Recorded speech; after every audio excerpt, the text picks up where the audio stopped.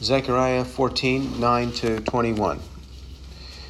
And the Lord will be king over all the earth. In that day, the Lord will be the only one, and his name, the only one. All the land will be changed into a plain from Gabah to Rimmon, south of Jerusalem. But Jerusalem will rise and remain on its site, from Benjamin's gate as far as the place of the first gate, to the corner gate, and from the tower of Hananel to the king's wine presses. And people will live in it, and there will be no more curse, for Jerusalem will dwell in security. Now this will be the plague with which the Lord will strike all the peoples who have gone to war against Jerusalem. Their flesh will rot while they stand on their feet, and their eyes will rot in their sockets, and their tongue will rot in their mouth. And it will come about in that day that a great panic from the Lord will fall on them, and they will seize one another's hand, and the hand of one will be lifted against the hand of another. And Judah also will fight at Jerusalem, and the wealth of all the surrounding nations will be gathered, gold and silver and garments in great abundance. So also, like this plague, will be the plague on the horse, the mule, the camel, the donkey, and all the cattle that will be in those camps. Then it will come about that any who are left of all the nations that went against Jerusalem will go up from year to year to worship the King, the Lord of hosts, and to celebrate the Feast of Booths. And it will be that whichever of the families of the earth does not go up to Jerusalem to worship the Lord, to worship the King, the Lord of hosts, there will be no rain on them. And if the family of Egypt does not go up or enter, then no rain will fall on them. It will be the plague with which the Lord smites the nations who do not go up to celebrate the Feast of Booths. This will be the punishment of Egypt, and the punishment of all the nations who do not go up to celebrate the Feast of Booths. In that day there will be inscribed on the bells of the horses, Holy to the Lord. And the cooking pots in the Lord's house will be like the bowls before the altar. And every cooking pot in Jerusalem and in Judah will be holy to the Lord of hosts.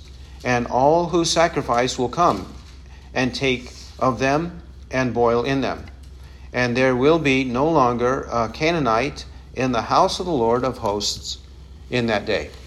Amen. The prophet Zechariah, he concludes his book and this chapter from beginning in verse 1. He concludes with a final battle and final destruction of the enemies of God, and then a victorious and peaceful future for the people of God. God destroys his enemies and the enemies of his people, and then he reigns, and those who walk in holiness, those who are described as holy to the Lord, will reign and rule righteously. That's what he's describing here in chapter 14. Now, there are a couple of interpretive questions that have to be raised, major ones, in order to understand this chapter. One is, what is its relationship to chapter 12? What is its relationship to chapter 12, especially 12:1-9, wherein, in chapter 12, we also met with the fact that God makes the nations come up against Jerusalem, and then God destroys and defeats the nations who rose up against his people in Jerusalem. And then in chapter 14, a similar occasion is described of warfare and battle and then defeat. First, the enemies have some success, and then great defeat and permanent defeat of the enemies. So what is its relationship? Are we talking about the same battle or same war or a different one? And for our purposes now, we're going to take the two as being the same one. And also the same as Ezekiel 38 and 39, the battle of Gog and Magog, as well Revelation chapter 20, 7-10. Revelation 27-10. We'll take all of these to be the same, but described in various ways in these passages. That's one of the questions. Another question that we have to ask is, in chapters 12 and 14, in these battles, in these wars, in these defeats of the enemies and deliverance of the people of God, are we talking about the literal Jews according to the flesh, the physical descendants, or are we talking about the church which makes up Jews and Gentiles? Who are we describing, or what is Zechariah describing in chapters 12 and 14? And even for that matter, chapter 13. Is Zechariah and is God's concern the physical lineage of Abraham, Isaac, and Jacob, physical Israel according to the flesh? Or is this concern primarily focused on the church, which makes up some Jews and some Gentiles? Which one is it? And we'll take the approach that it is the Jews and Gentiles, the church, where in the Bible, in many places, the church, the true people of God, are known as Zion, Jerusalem, Judah, Israel. These names are given, such as Galatians 6:16, peace be upon them, that is, upon the Israel of God. The Israel of God. And even in Galatians 3:26-29, where he says that if we are in Christ, we are Abraham's offspring. And regardless of whether we are Jew or Greek, male or female, we are Abraham's offspring in Christ. It is in that sense that we'll take these chapters. And actually, that should be our perspective of the Scripture in reference to redemption. Whenever the Scripture is speaking of redemption, salvation, eternal life, forgiveness of sins, the focus is the true people of God. Because the fakers, the pretenders among the physical descendants, they don't have salvation and they don't have forgiveness of sins. So it does not apply to them. Eternal life, forgiveness, salvation does not apply to physical descendants merely because or simply because they are physical descendants of Abraham, Isaac, and Jacob. Remember in John, or let's say Luke 3, 1-14, John the Baptist, he railed against the Jews who came to him for baptism because he said, do not begin to say to yourselves that we have Abraham for our father. For God is able to raise up children to Abraham from these stones. God doesn't need you, your bloodline. He doesn't need you. He wants you to repent of sins. If he needed people, he could make more people out of rocks. He doesn't need you. And so the focus of Scripture is always to chastise and castigate those people who think that they are the saved and the true people of God, even though they never repent of sins and they never believe in the gospel of Jesus Christ. They don't believe in the cross of Christ. It's always against them. So in those ways, we'll understand Zechariah 14. And we pick it up in verse 9. Let's see verses 9-11. In 9-11, first verse 9 establishes the rulership. Who is in control and who is the ruler over all the earth? It says in 14:9, and the Lord will be king over all the earth. In that day, the Lord will be the only one, and his name the only one. When he is identified here, he's identified as king.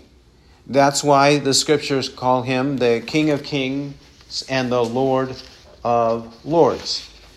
That's a description to identify Christ in Revelation chapter 19:16. And on his robe and on his thigh he has a name written, King of Kings and Lord of Lords. King of Kings and Lord of Lords. And even in 17:14, Revelation 17:14, these will wage war against the Lamb, and the Lamb will overcome them, because he is Lord of Lords and King of Kings. And those who are with him are the called and chosen and faithful. It is Christ the Lord who is the King of Kings and the Lord of Lords. So he and his dominion will be established over all the earth. Christ. Then, moreover, it says, the Lord will be the only one, and his name the only one. This is what the Lord persisted in telling the people, but the people continually resisted. He persisted in telling them, and he will be victorious, as we see in Zechariah 14:9. Eventually, it will be finally established. Only he will be known as the Lord. In Exodus 23:13, he warned them, 23:13 of Exodus. Now concerning everything which I have said to you, be on your guard, and do not mention the name of other gods, nor let them be heard from your mouth. He warned them, don't mention them, meaning don't refer to them favorably, don't invoke them, don't pray to them, don't consider them real and true, other gods.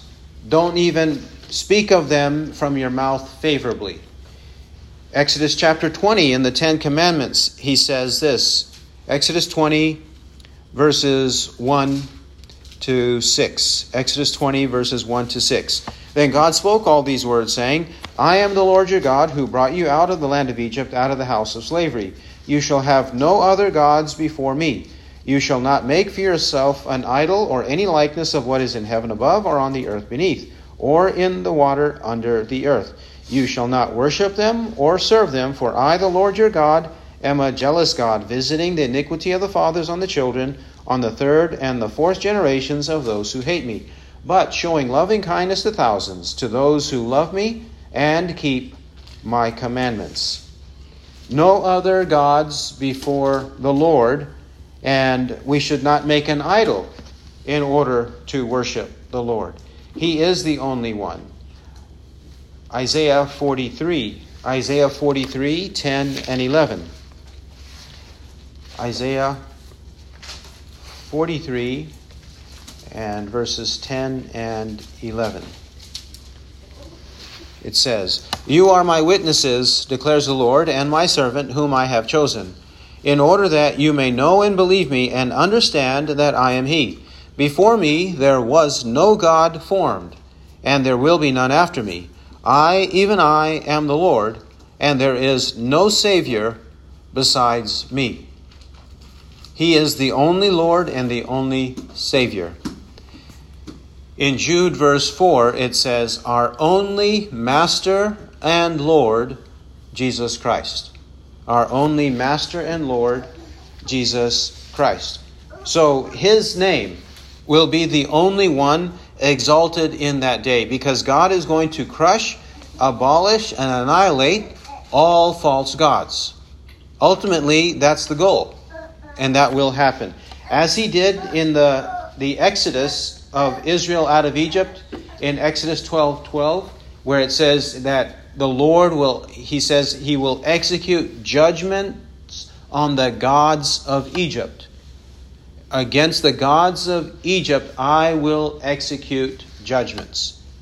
He did, because he destroyed Egypt and delivered his people from there. But ultimately, that's just a symbol of what God will ultimately do. He'll be the only God in the whole universe that is acknowledged as the true and living God. Okay, that's what he is about to do. So verses 10 and 11. He's also going to change the terrain. It says in 10 and 11, all the land will be changed into a plain, from Gabah to Rimmon, south of Jerusalem. Gabah was on the north side, Rimmon on the south side, north and south. But Jerusalem will rise and remain on its site. Jerusalem itself was on a mountain, but the mountains round about it will all be flattened, so that there's a plain all around. And it says there, will remain on its site from Benjamin's gate as far as the place of the first gate to the corner gate. These gates are likely on the northern part of the city, and the corner gate towards the western part, northern part and towards the west. And from the tower of Hananel to the king's wine presses. This tower also on the north, and the wine presses are all on the south. And what will be there? Who will be there? Verse 11, and people will live in it, and there will be no more curse, for Jerusalem will dwell in security. The people, which people will live in it? Not everybody, but the redeemed people. And he calls the redeemed people Jerusalem in verse 11. He calls them people, and then he says, Jerusalem will dwell in security. He doesn't mean merely that the buildings will not be destroyed by foreign enemies. He's talking about the people will live there or dwell there in security. No one to harm them, no one to harass them. They will have peace and security because the Lord will establish this.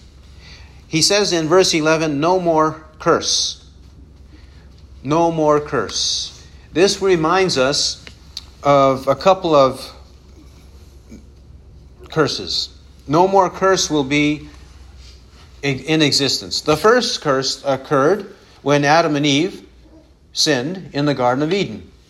He says, in the day you eat from it, you shall surely die. Genesis 2:15-17. And then in Genesis 3:17-19, he describes the fact that they die. Genesis 3:17-19. And spiritually they died in Genesis 3:1-8 because they knew they were naked and they fled to hide themselves from the presence of the Lord walking in the garden.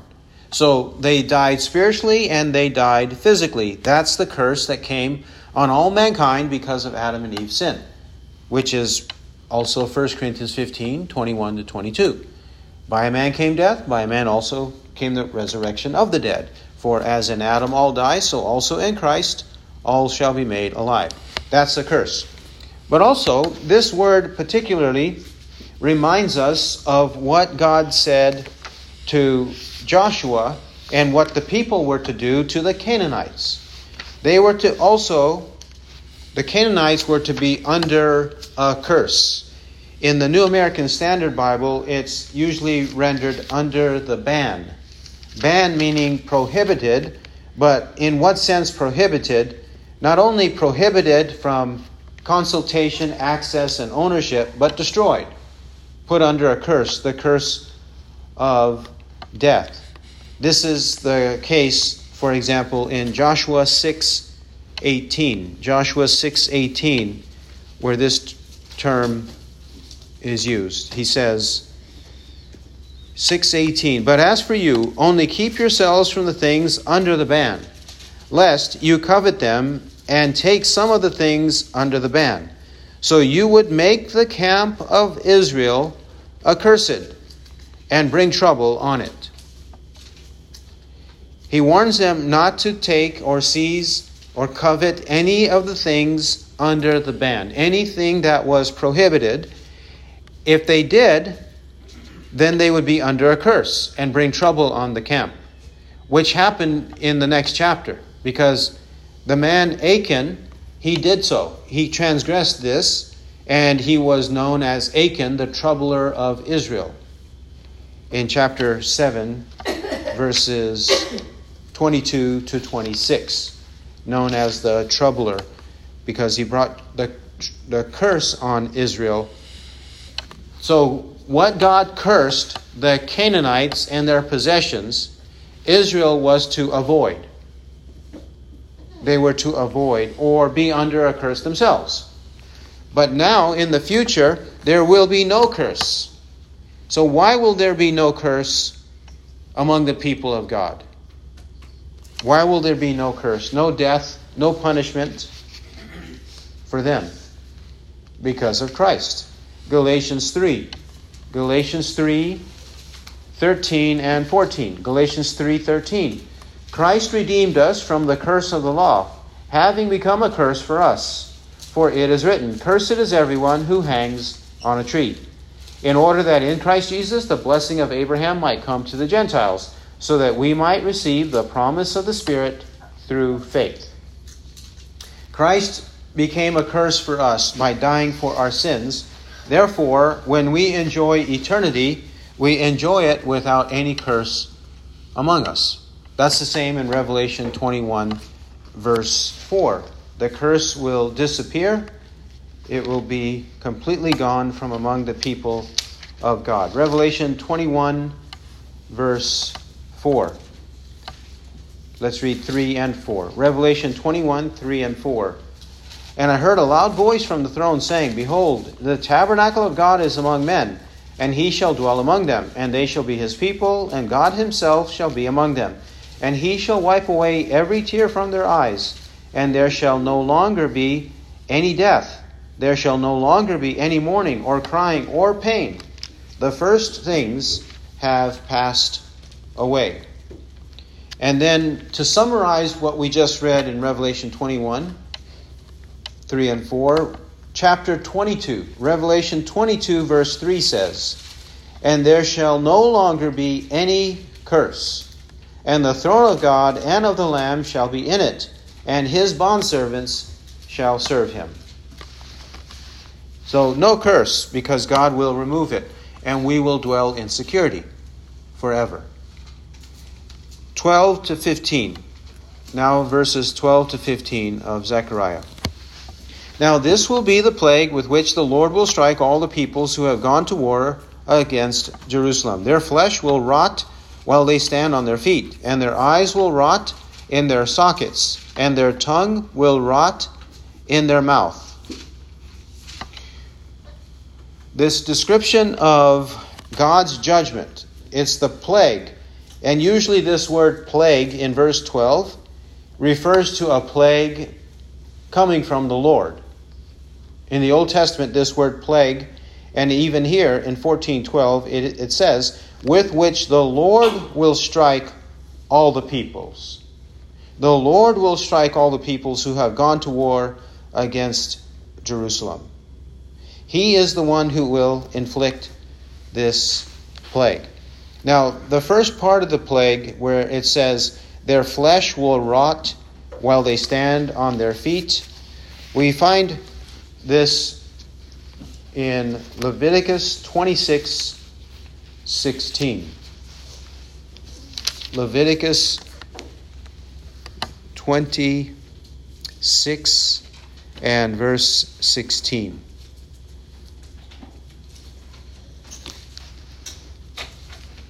He says, I in turn will do this to you. We may actually see more than just the rotting, but the various diseases here. 26:16. I in turn will do this to you. I will appoint over you a sudden terror, consumption and fever that will waste away the eyes and cause the soul to pine away. Also you shall sow your seed uselessly, for your enemies shall eat it up. This is God doing it. He's doing it here, and he's done this in different periods of history, but ultimately, in this final warfare, God's going to do it against the people who rise up against his people. In 26:16, he's warning Israel, physical Israel, I'll do this to you because of your sins. But in Zechariah 14:12, he's talking about the enemies of the true Israel who will receive this kind of punishment. Further, we find it in Deuteronomy 28, 21, and 22. Deuteronomy 28, 21. Let's read starting in verse 20 to 22. The Lord will send upon you curses, confusion, and rebuke in all you undertake to do, until you are destroyed and until you perish quickly on account of the evil of your deeds, because you have forsaken me. The Lord will make the pestilence cling to you until he has consumed you from the land where you are entering to possess it. The Lord will smite you with consumption, and with fever, and with inflammation, and with fiery heat, and with the sword, and with blight, and with mildew, and they shall pursue you until you perish. Who's the one pursuing them? It's God. We can also read 27 to 29. Deuteronomy 28:27. The Lord will smite you with the boils of Egypt, and with tumors, and with the scab, and with the itch, from which you cannot be healed. The Lord will smite you with madness, and with blindness, and with bewilderment of heart. And you shall grope at noon, as the blind man gropes in darkness, and you shall not prosper in your ways, but you shall only be oppressed and robbed continually, with none to save you. That was a threat to physical Israel, and God did that in history. But now here, he's going to do it to the enemies of Israel, because the enemies of true Israel deserve this kind of punishment. He also speaks here of their tongue will rot in their mouth. Why is God against their tongue? He's against their tongue because of what he says in Isaiah. Isaiah 37, verse 6. Isaiah 37, 6. This was Sennacherib and Sennacherib's officials coming to threaten and taunt King Hezekiah and the Lord. And this is what is said in 37:6. And Isaiah said to them, Thus you shall say to your master, Thus says the Lord, Do not be afraid because of the words that you have heard, with which the servants of the king of Assyria have blasphemed me.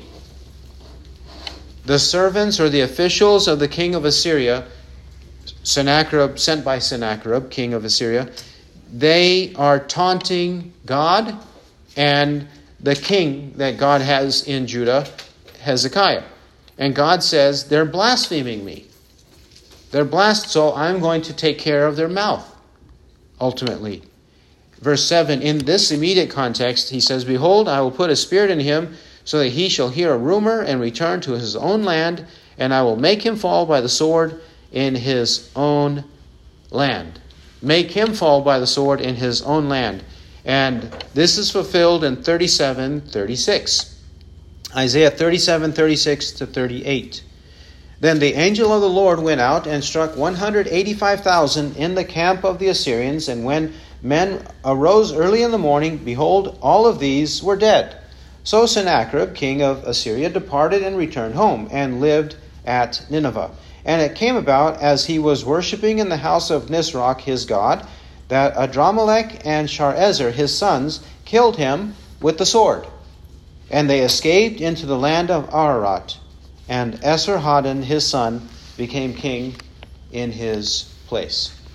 Well, just as God showed on that small scale what he could do to those who blaspheme, here he's explaining what he's going to ultimately do to all people who blaspheme. He'll take care of them and punish them. Now 14:13, Zechariah 14:13. And it will come about in that day that a great panic from the Lord will fall on them, and they will seize one another's hand, and the hand of one will be lifted against the hand of another. Further, he's going to make them panic and kill each other, which is not a new thing either. God has done this at various points in the past and will do so here in the future. Having done so in the past, Judges chapter 7, Judges 7:22. Judges 7 and verse 22. And when they blew 300 trumpets, the Lord set the sword of one against another, even throughout the whole army. And the army fled as far as Beth Shittah toward Zerarah, as far as the edge of Abel Meholah by Tabath. Who is it? The Lord set the sword of one against another.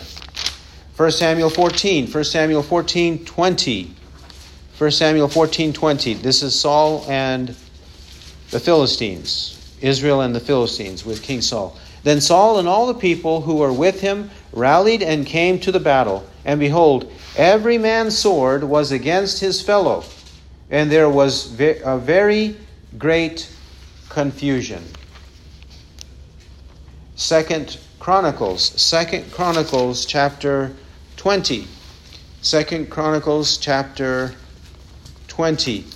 When Jehoshaphat was in trouble with 3 enemy nations, Jehoshaphat, godly king of Judah, when he was in trouble, we pick it up at verse 22. 2 Chronicles 20, 22 to 23. And when they began singing and praising, the Lord set ambushes against the sons of Ammon, Moab, and Mount Seir, who had come against Judah, so they were routed. For the sons of Ammon and Moab rose up against the inhabitants of Mount Seir, destroying them completely. And when they had finished with the inhabitants of Seir, they helped to destroy one another. God made them suspicious of each other. They distrusted each other, and then they killed each other. And they didn't harm Israel. We have one more example in Revelation 6, 3 and 4. Revelation 6, 3. And when he broke the second seal, I heard the second living creature saying, Come. And another, a red horse, went out, and to him who sat on it, it was granted to take peace from the earth, and that men should slay one another. And a great sword was given to him. So God makes men panic and frightful and suspicious of each other, and they kill each other. God makes it happen. Then 14. Not only is God fighting, but the people of God are helping each other. Zechariah 14:14. And Judah also will fight at Jerusalem, and the wealth of all the surrounding nations will be gathered, gold and silver and garments in great abundance. Judah and Jerusalem. The people who are dispersed abroad will come and help those who are being attacked. Those dispersed abroad are Judah, and those who are being attacked are in or at Jerusalem. So they will help each other. It's not, your Bible may say, Judah will fight against Jerusalem, as though among the people of God they are killing each other, but that's not the way it should be translated. It should be, Judah will fight at Jerusalem or in Jerusalem to help the people of God. So that what they lost in verse 1, for it says, Behold, a day is coming for the Lord when the spoil taken from you will be divided among you. In 14, that spoil is recovered. It's recovered, and the people of God have great abundance. Then, 15. So also, like this plague, will be the plague on the horse, the mule, the camel, the donkey, and all the cattle that will be in those camps. Now it says that God's against all these animals. Is God against animals in and of themselves? No. He's against them because who owns them? He's taking away their abilities to use them and profit from them, benefit them against the people of God. That's why he's against those animals, not because the animals in and of themselves are wrong or evil. This happens to Achan. Joshua 7:24. Joshua 7:24. Then Joshua and all Israel with him took Achan the son of Zerah, the silver, the mantle, the bar of gold, his sons, his daughters, his oxen, his donkeys, his sheep, his tent, and all that belonged to him, and they brought them up to the valley of Achor. And then 25 to 26. And Joshua said, Why have you troubled us? The Lord will trouble you this day. And all Israel stoned them with stones, and they burned them with fire after they had stoned them with stones. And they raised over him a great heap of stones that stands to this day. And the Lord turned from the fierceness of his anger. Therefore, the name of that place has been called the Valley of Achor to this day. Achor means trouble. And it's a play on the name Achan or Achan, his name. So this is God destroying everything that belongs to the wicked in this case. That should not surprise us because What happened in the days of Noah when the flood came? Didn't God destroy many, many animals along with the people? He didn't just destroy the people and infants. He destroyed the animals, most of them, and spared some, but destroyed most of them. That's the same as here. And even when the Lord returns, what does it say in 2 Peter 3? The earth will be destroyed by fire. Which means that whatever remains on the earth that is not intended to last for eternity will be consumed or destroyed by fire, including not only the people, but all the animals. It says in 2 Peter 3:7, "But the present heavens and earth by his word are being reserved for fire, kept for the day of judgment and destruction of ungodly men." 3:10, 2 Peter 3:10, "But the day of the Lord will come like a thief, in which the heavens will pass away with a roar, and the elements will be destroyed with intense heat, and the earth and its works will be burned up." So God will destroy it all and then make a new heaven and a new earth. 2 Peter 3:13. "But according to his promise, we are looking for new heavens and a new earth in which righteousness dwells." And actually, that is where Zechariah is headed. He's explaining this final warfare and how God's going to make everything and everyone holy. Now we're at 16 to 21. Zechariah 14:16. "Then it will come about that any who are left of all the nations that went against Jerusalem will go up from year to year to worship the Lord, to worship the King, the Lord of hosts, and to celebrate the Feast of Booths. And it will be that whichever of the families of the earth does not go up to Jerusalem to worship the King, the Lord of hosts, there will be no rain on them. And if the family of Egypt does not go up or enter, then no rain will fall on them. It will be the plague with which the Lord smites the nations who do not go up to celebrate the Feast of Booths. This will be the punishment of Egypt and the punishment of all the nations who do not go up to celebrate the Feast of Booths." In that day, what will happen? There will be some people who survive. He's not going to obliterate and annihilate all people when he intervenes for the people of God. Some people will survive, and among those who survive, it says in 16, any who are left of all the nations. These are the survivors, the remnant among them, that they will go up to worship the King. The Gentiles among the nations who repent and believe in the gospel are going to worship the King, the Lord of hosts.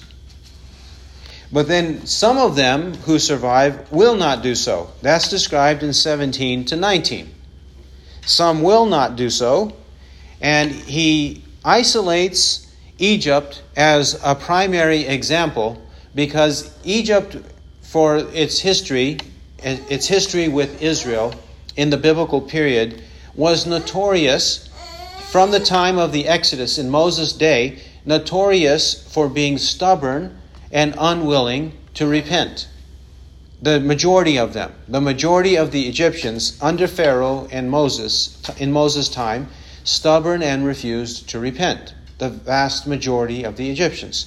So that's why Egypt here is an example of the greatest enemy and the most stubborn and unflinching among the evil peoples or nations of the world. But it's not only Egypt, it's the rest of the nations. But also we need to note that the Bible does say that there will be a remnant in Egypt, just as there will be a remnant among all nations. This is exemplified in the book of Isaiah. Isaiah 19:19. Isaiah 19:19. Isaiah 19:19. 19 to 25. 19:19.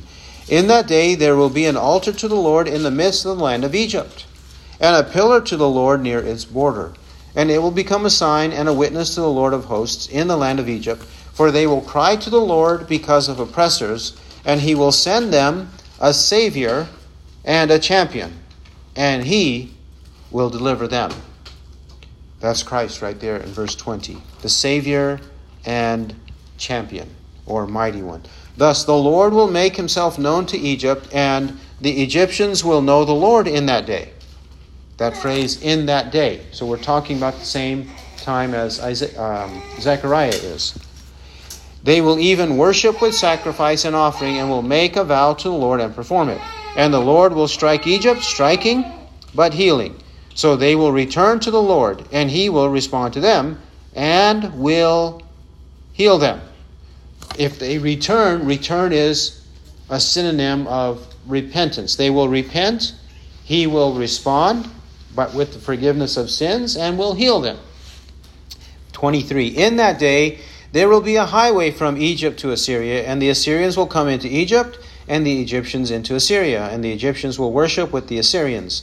In that day Israel will be the third party with Egypt and Assyria, a blessing in the midst of the earth, whom the Lord of hosts has blessed, saying, Blessed is Egypt my people, and Assyria the work of my hands, and Israel my inheritance. So some among the Egyptians and the nations, the remnant among them, they will belong to the Lord and be known as the people of God. But those who don't, they will have a curse upon them. And this curse is symbolized as not having rain. No rain. Now, Egypt did not have to depend on rain because they had the Nile, but still Egypt would have benefited, and the rest of the nations, they do depend on rain most of the time, and even the land of Israel depends on rain. So withholding rain is a symbol of having a curse placed on them. This is evident in what we read in the books of Leviticus and Deuteronomy. Let's see, for example, in Leviticus, in the book of Leviticus, Leviticus chapter 26, Leviticus 26, and verses 18 to 20. 18 to 20. If also after these things you do not obey me, then I will punish you 7 times more for your sins, and I will also break down your pride of power. I will also make your sky like iron, and your earth like bronze. And your strength shall be spent uselessly, for your land shall not yield its produce, and the trees of the land shall not yield their fruit. No produce and nothing coming down from the sky. No fertility of the earth to support them and to feed them. This is also what the prophet Amos explained in the book of Amos, chapter 4. Amos chapter 4, verse 7. Amos 4:7. And furthermore, I withheld the rain from you while there were still 3 months until harvest. Then I would send rain on one city, and on another city I would not send rain. One part would be rained on, while the part not rained on would dry up. Verse 8. So 2 or 3 cities would stagger to another city to drink water, but would not be satisfied. Yet you have not returned to me, declares the Lord. This withholding of rain is because of their sins and a punishment for their sins.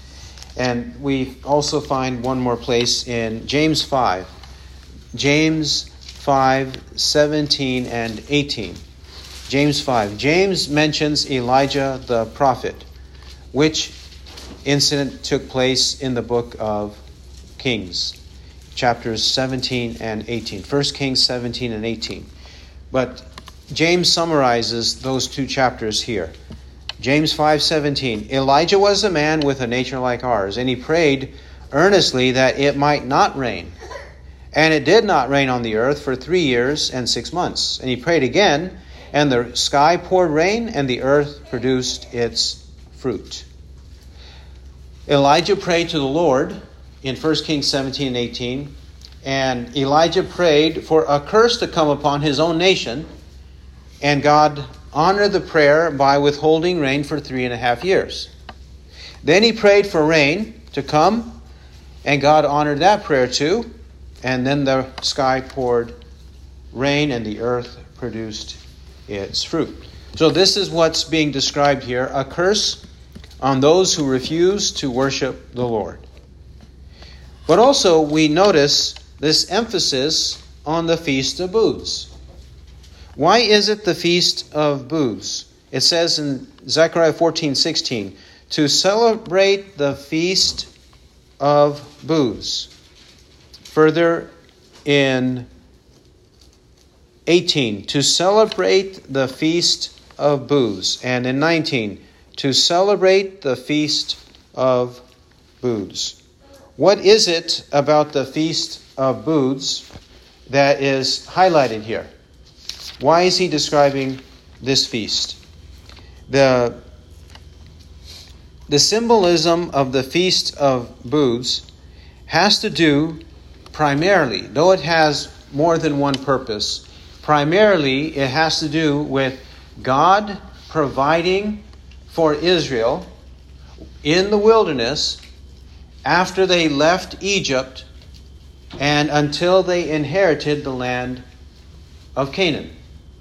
So living with the Lord among them, both in the wilderness and in the land of Canaan, the Lord living among them, that's what was highlighted with the Feast of Booths.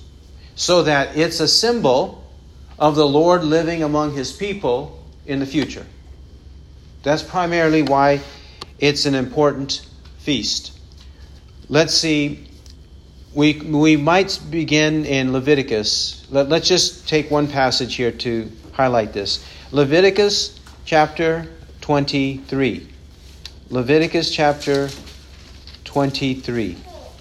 The Feast of Booths itself is described in verses 33 to 44.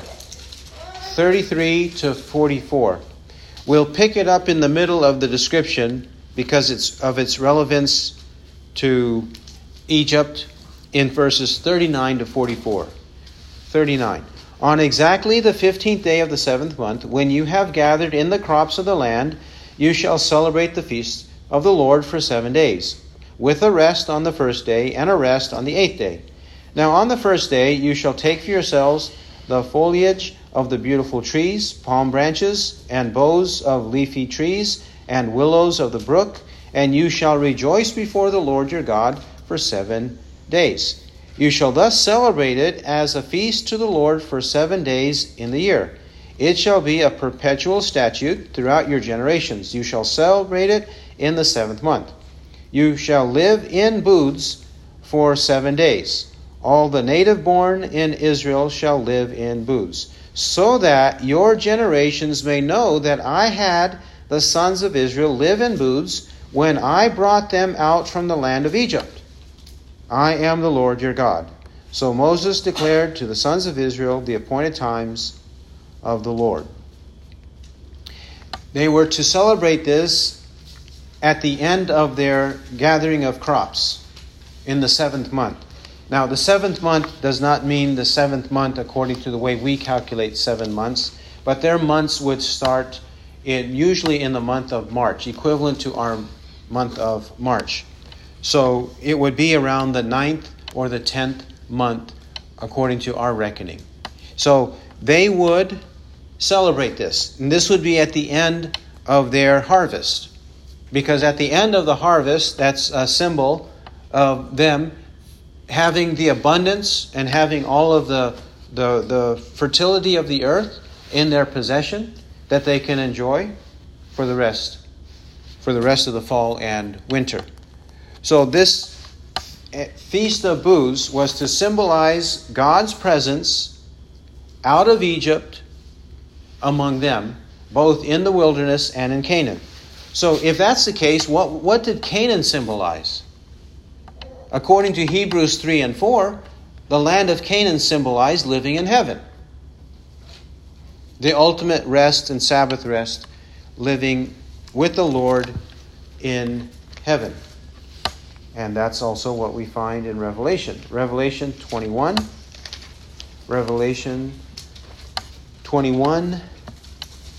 verse 3.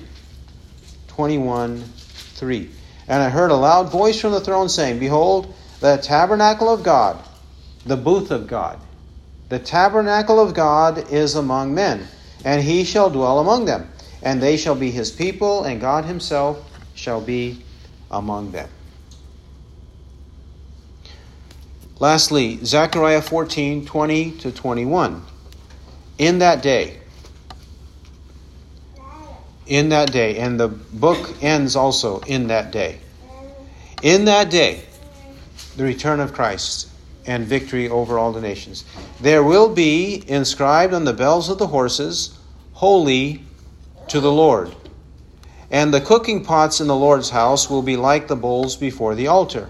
And every cooking pot in Jerusalem and in Judah will be holy to the Lord of hosts. And all who sacrifice will come and take of them and boil in them. And there will be no longer a Canaanite in the house of the Lord of hosts in that day. Two major points to make here in verses 20-21. First, the point of holiness.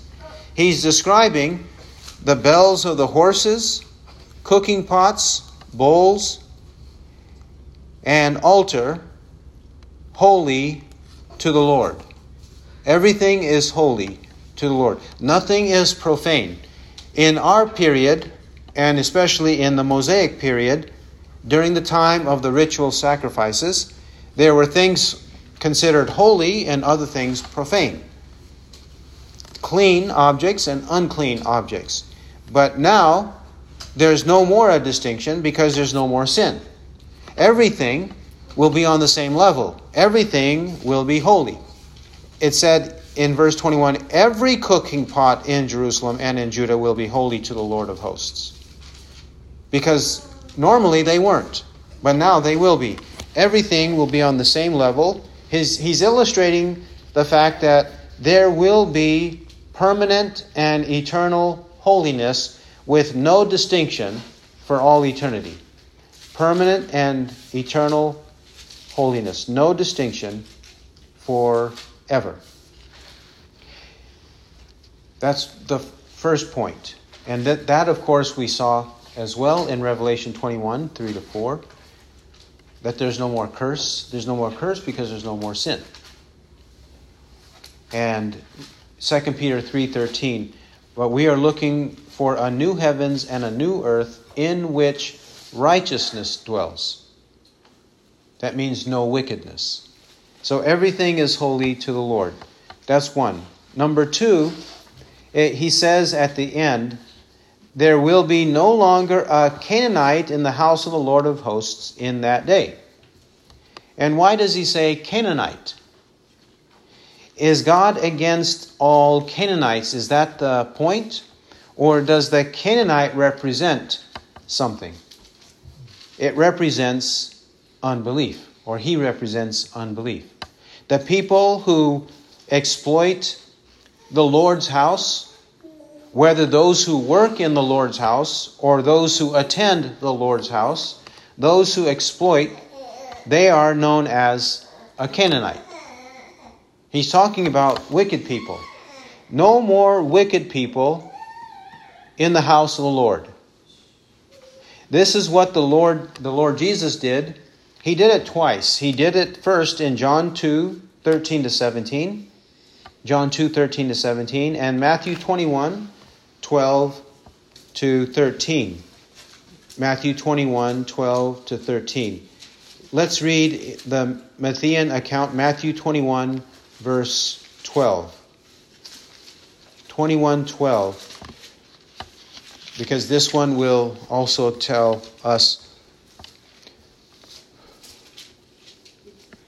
the following. 21:12, and Jesus entered the temple and cast out all those who were buying and selling in the temple, and overturned the tables of the money changers and the seats of those who were selling doves.